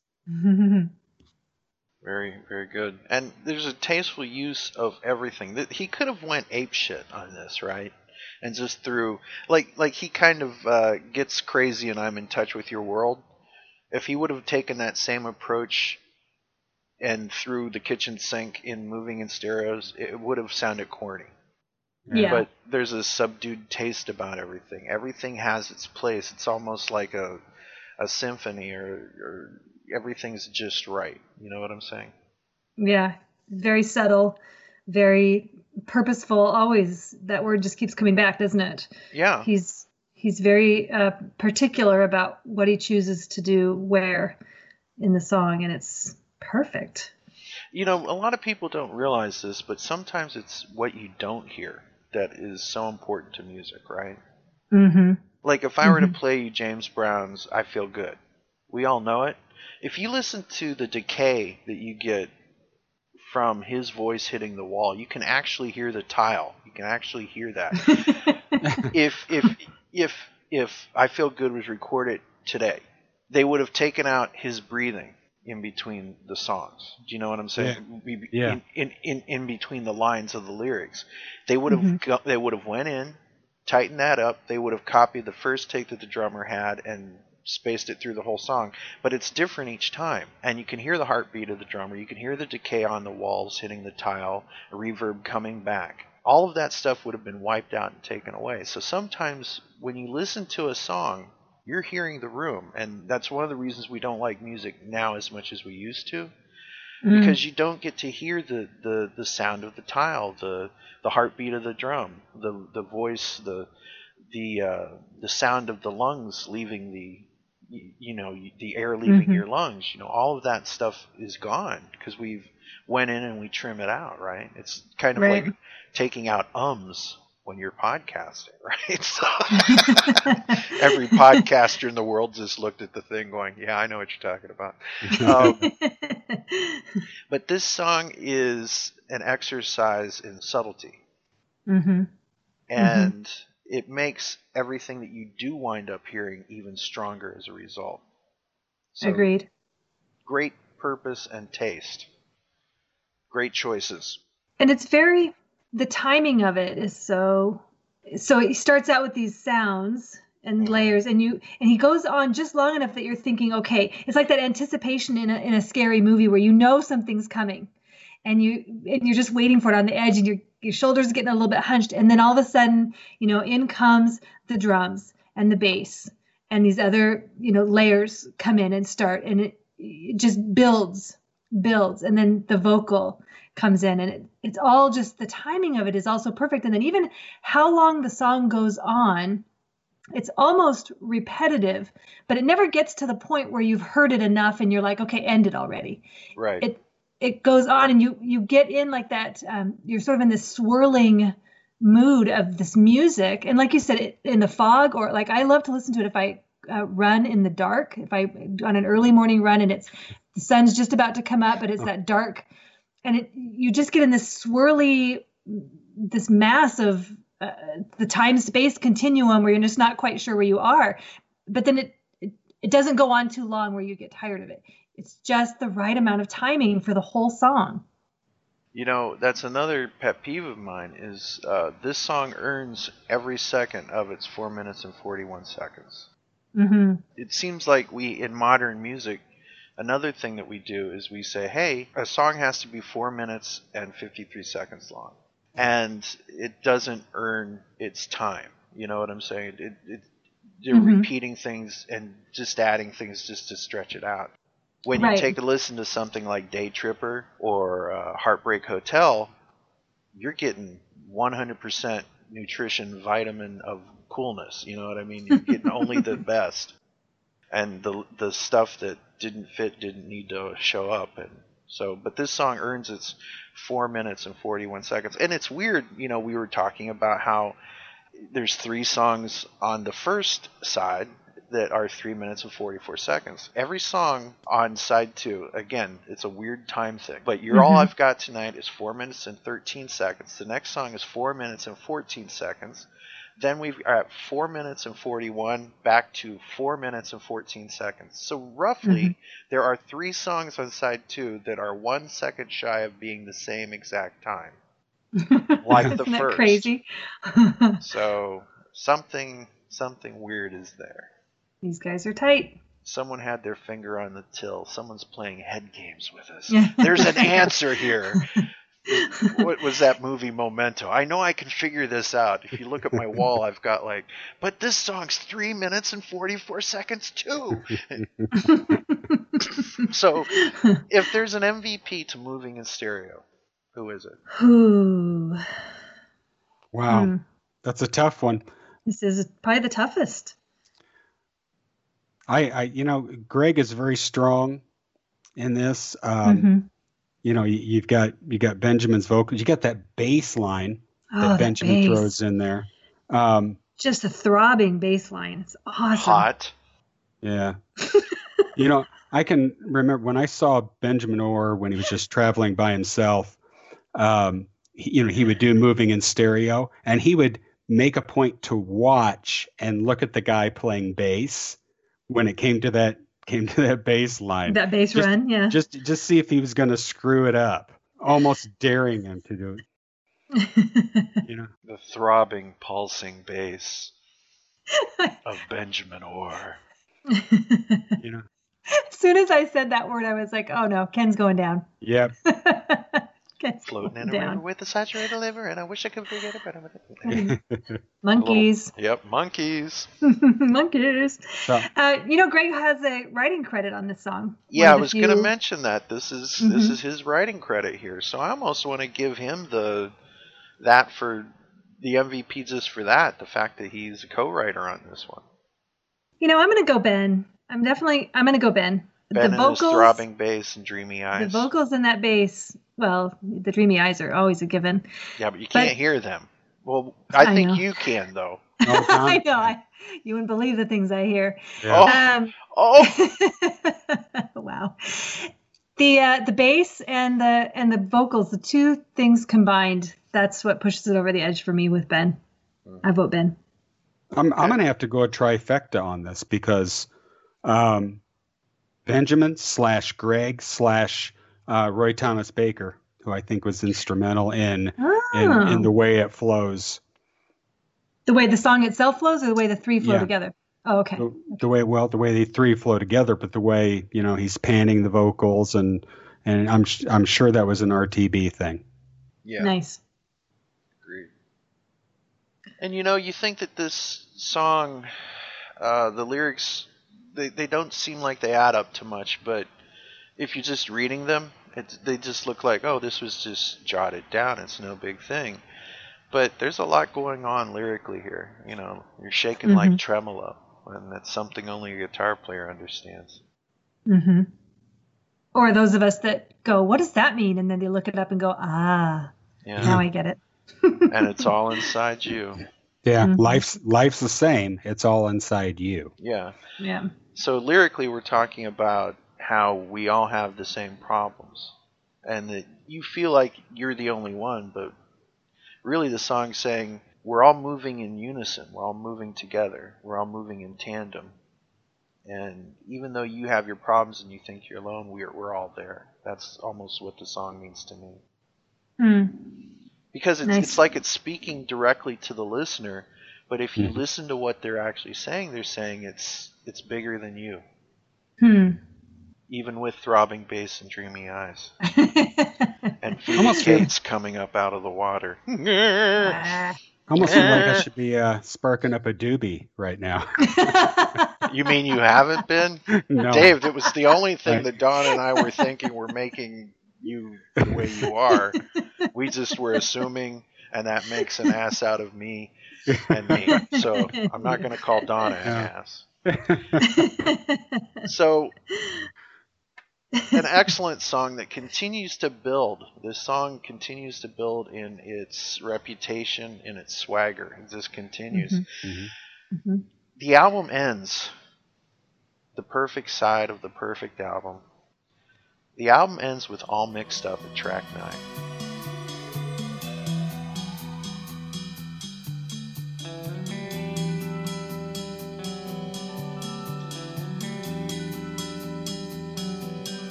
She shadows me in the mirror. She never leaves on the light. And some things that I say to her, they just don't seem to bite. It's all mixed up. It's all mixed up. It's all mixed up.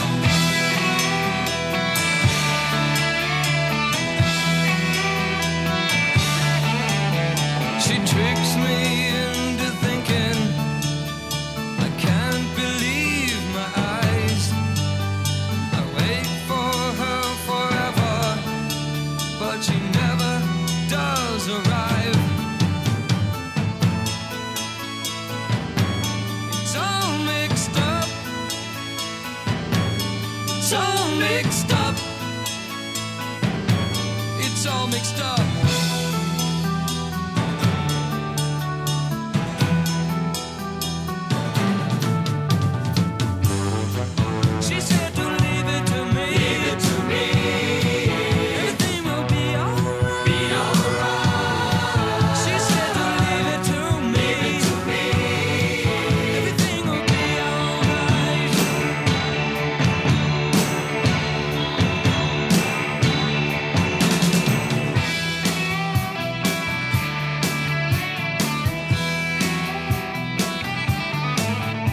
God, there's so much going on, so much that's hard to understand. It's a very complex song. And you hear things that you don't even realize that you're hearing. Like, for example, we want to talk about MVPs. My God, Greg on the saxophone. What the fuck? You know, where'd that come from, right? Yeah. You don't even realize you've heard a saxophone before in the clinking and clanging. You've heard it almost used as like a Looney Tune sound effect, right? Yeah. And that boy can play on this. Mm-hmm. Good Lord. And then you've got those real faint leads that Elliott puts in there, and then when they get into the chorus and it just explodes. That's always big for me on this song. But most notably, back to Donnaville here. I mean, it's Benjamin Orr's vocals. And I don't know if you've ever heard this, Ken, or not, but I know it's out there of him singing All Mixed Up, and it's just him and a guitar. And when you listen to that, you realize what an incredible vocalist he was. Yeah, the isolated track, Dave, is that what you're talking about? Yeah. Yeah, there's a couple of them.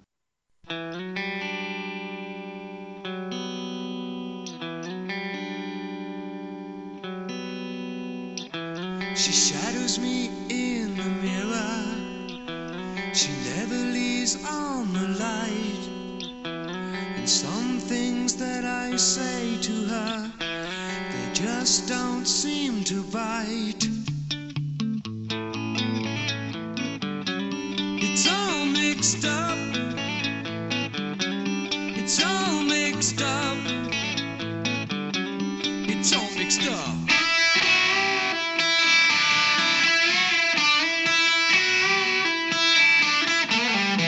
She tricks me into thinking I can't believe my eyes.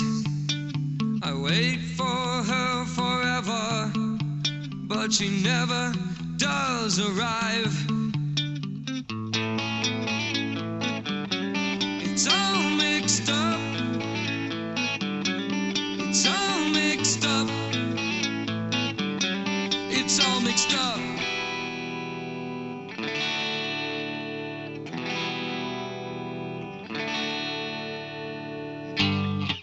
She said to leave it to me. Everything will be alright. She said to leave it to me. Everything will be alright.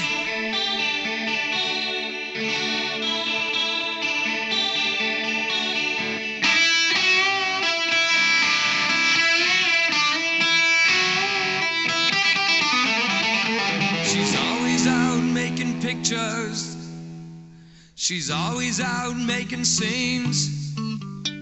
She's always out the window when it comes to making dreams.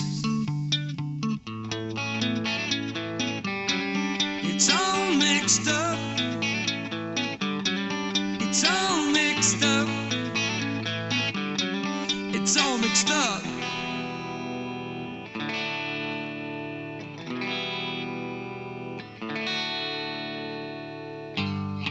She says to leave it to me. Everything will be alright. She says to leave it to me. Everything will be alright, be alright. She said to leave it to me. Everything will be alright. She said to leave it to me. Yeah. Everything will be alright, be alright. If you leave it to me, everything will be alright. Yeah, if you leave it to me, be alright. Be alright. Be alright. Be alright.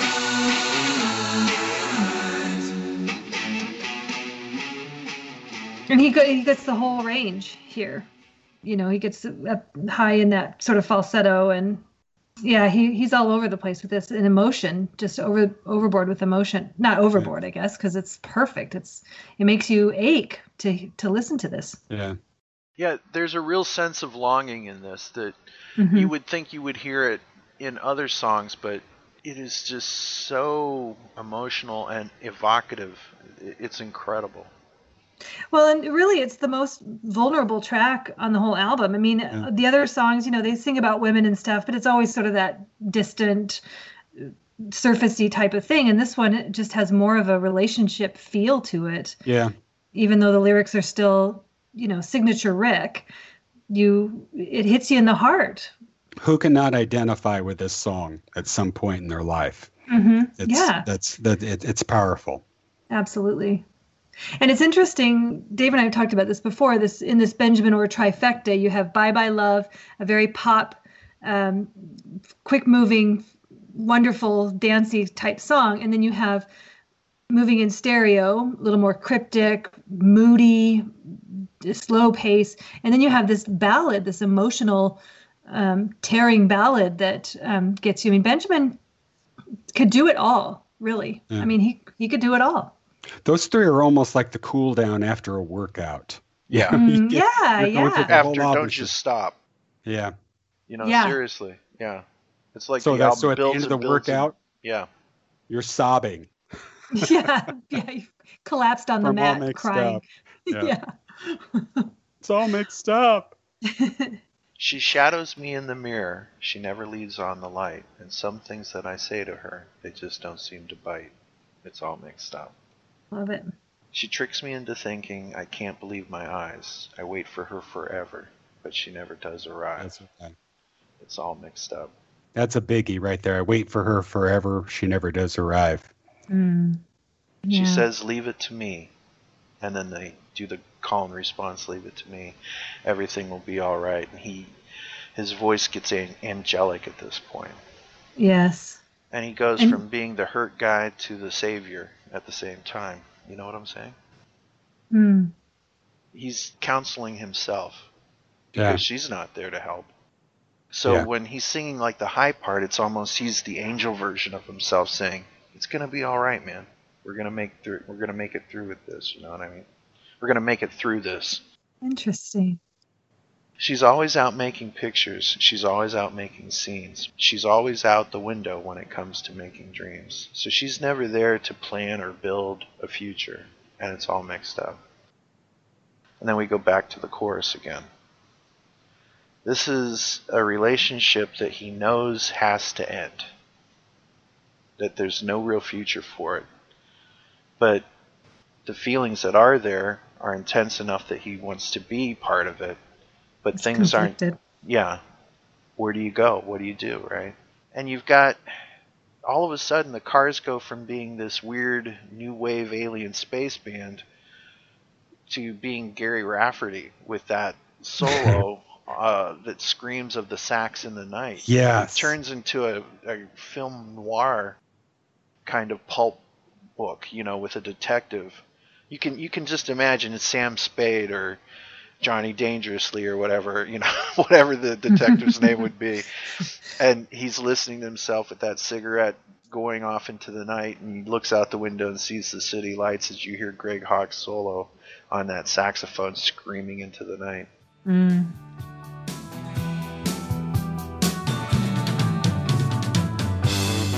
She says to leave it to me. Leave it to me.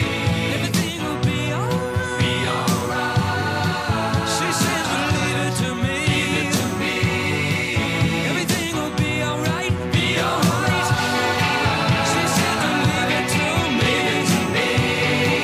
Everything will be alright. Be alright. She said to leave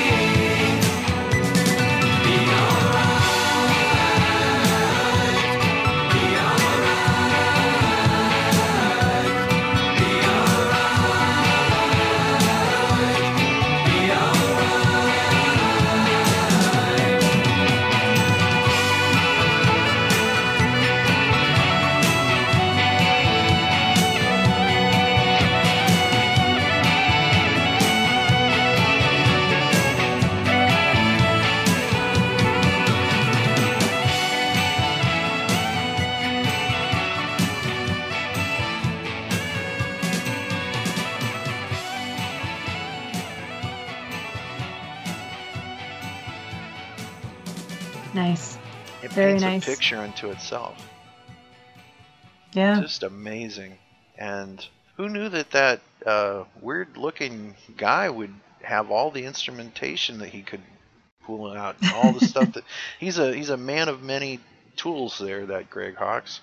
Yeah, and he knows how to use them. That's one of our follow-up questions. What don't you play, Greg Hawkes? The thing about this song too is that, you know, Benjamin packs so much into the vocals, and I love the reading of the lyrics. And then you think about how the rest of the band is almost cushioning all of that. Their parts are so subtle. And, you know, Benjamin definitely shines in this. And it's like everybody else is sort of supporting, just cushioning, pillowing around Benjamin's emotion to elevate it even more. Yeah. Just an epic ending to an epic album. Like I said, this is one of those albums that is almost always in people's top 10s, especially whether it be debut albums. I mean, how do you hit this hard out the gate? Yeah. And I know that, you know, Rick says that Ben was part of every band he had ever been in, period. And that he, you know, when he was asked about, well, why do you think your voices are so similar? And he said, you know, Ben was part of every band I've ever been in. And they've spent so much time working together. The Cars, when they arrived on the scene, they knew exactly what they wanted to be. And again, that with purpose. Mm-hmm. That's what this album is, with purpose. Yeah. So MVP on All Mixed Up. I'm going to have to say, Ben. Yeah, I mean, do you give it to Ben for the performance, the dual thing of Yes. the moody guy and then the angelic voice? Do you give it to Greg Hawkes' sax solo or what? There's so many things, but, you know, I guess we got to go with Ben Orr, MVP on this one. Definitely Benjamin Orr. Yeah, Ben. I vote Ben too. Well, there's no shortages of way that you can get this album. I really enjoy the last version that Rhino put out recently. That was really cool. Yeah. And then I didn't really know, you know, as they started remastering the Cars catalog, this wasn't one of the albums that I thought really needed to be remastered. It was always perfect in my eyes, but you know, you can notice some subtle differences. Mm-hmm. And it's great to get because it's got the demos and live stuff on it. Yeah. Yeah, so pick that up. We recommend it highly. I think that's 3 thumbs up all the way around. Oh, Absolutely. All right, so let's all get in the car as we wrap this up. I want to thank you for spending some time with us around this holiday season. And it's good to get together with our hashtag Potter and Family. And we look forward to being in this thing together with you guys. Thank you for being part of it. Thank you. Thank you, Ken. Seriously, thank you for supporting all my weird little things here on Pop, because I'm putting my audience through the paces, because I literally am talking about anything I want to, whether it's Everything Sucks or the Cars or a fun-sized game show, right? So the fun-sized show. So seriously, love you guys, and I appreciate what you do. Oh, Ken, we feel the same. You're awesome. Yes, sir. Thank you so much for having us.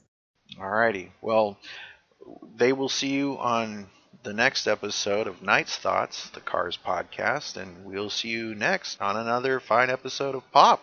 So we'll see you, and happy holidays, and be safe, and love one another, right? Right. Got it. Bye. And leave it to me. Everything will be all right. Bye-bye, love. Yeah. All right. Well, we will see you. Say goodbye, Donna. Bye, Donna. Goodbye, Donna. Oh, Donna. All right. Okay. Well, thanks a lot, guys. All right. Thank Thanks, you Ken. so much, Appreciate Ken. it. Yep. God bless.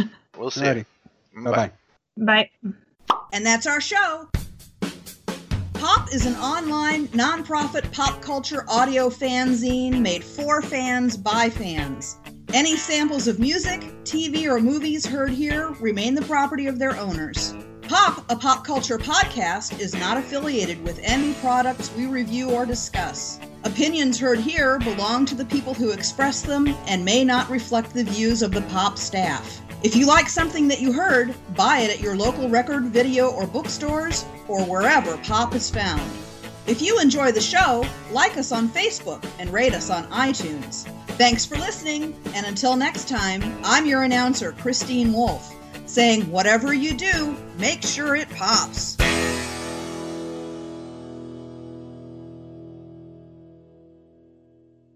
Say goodnight, Dick.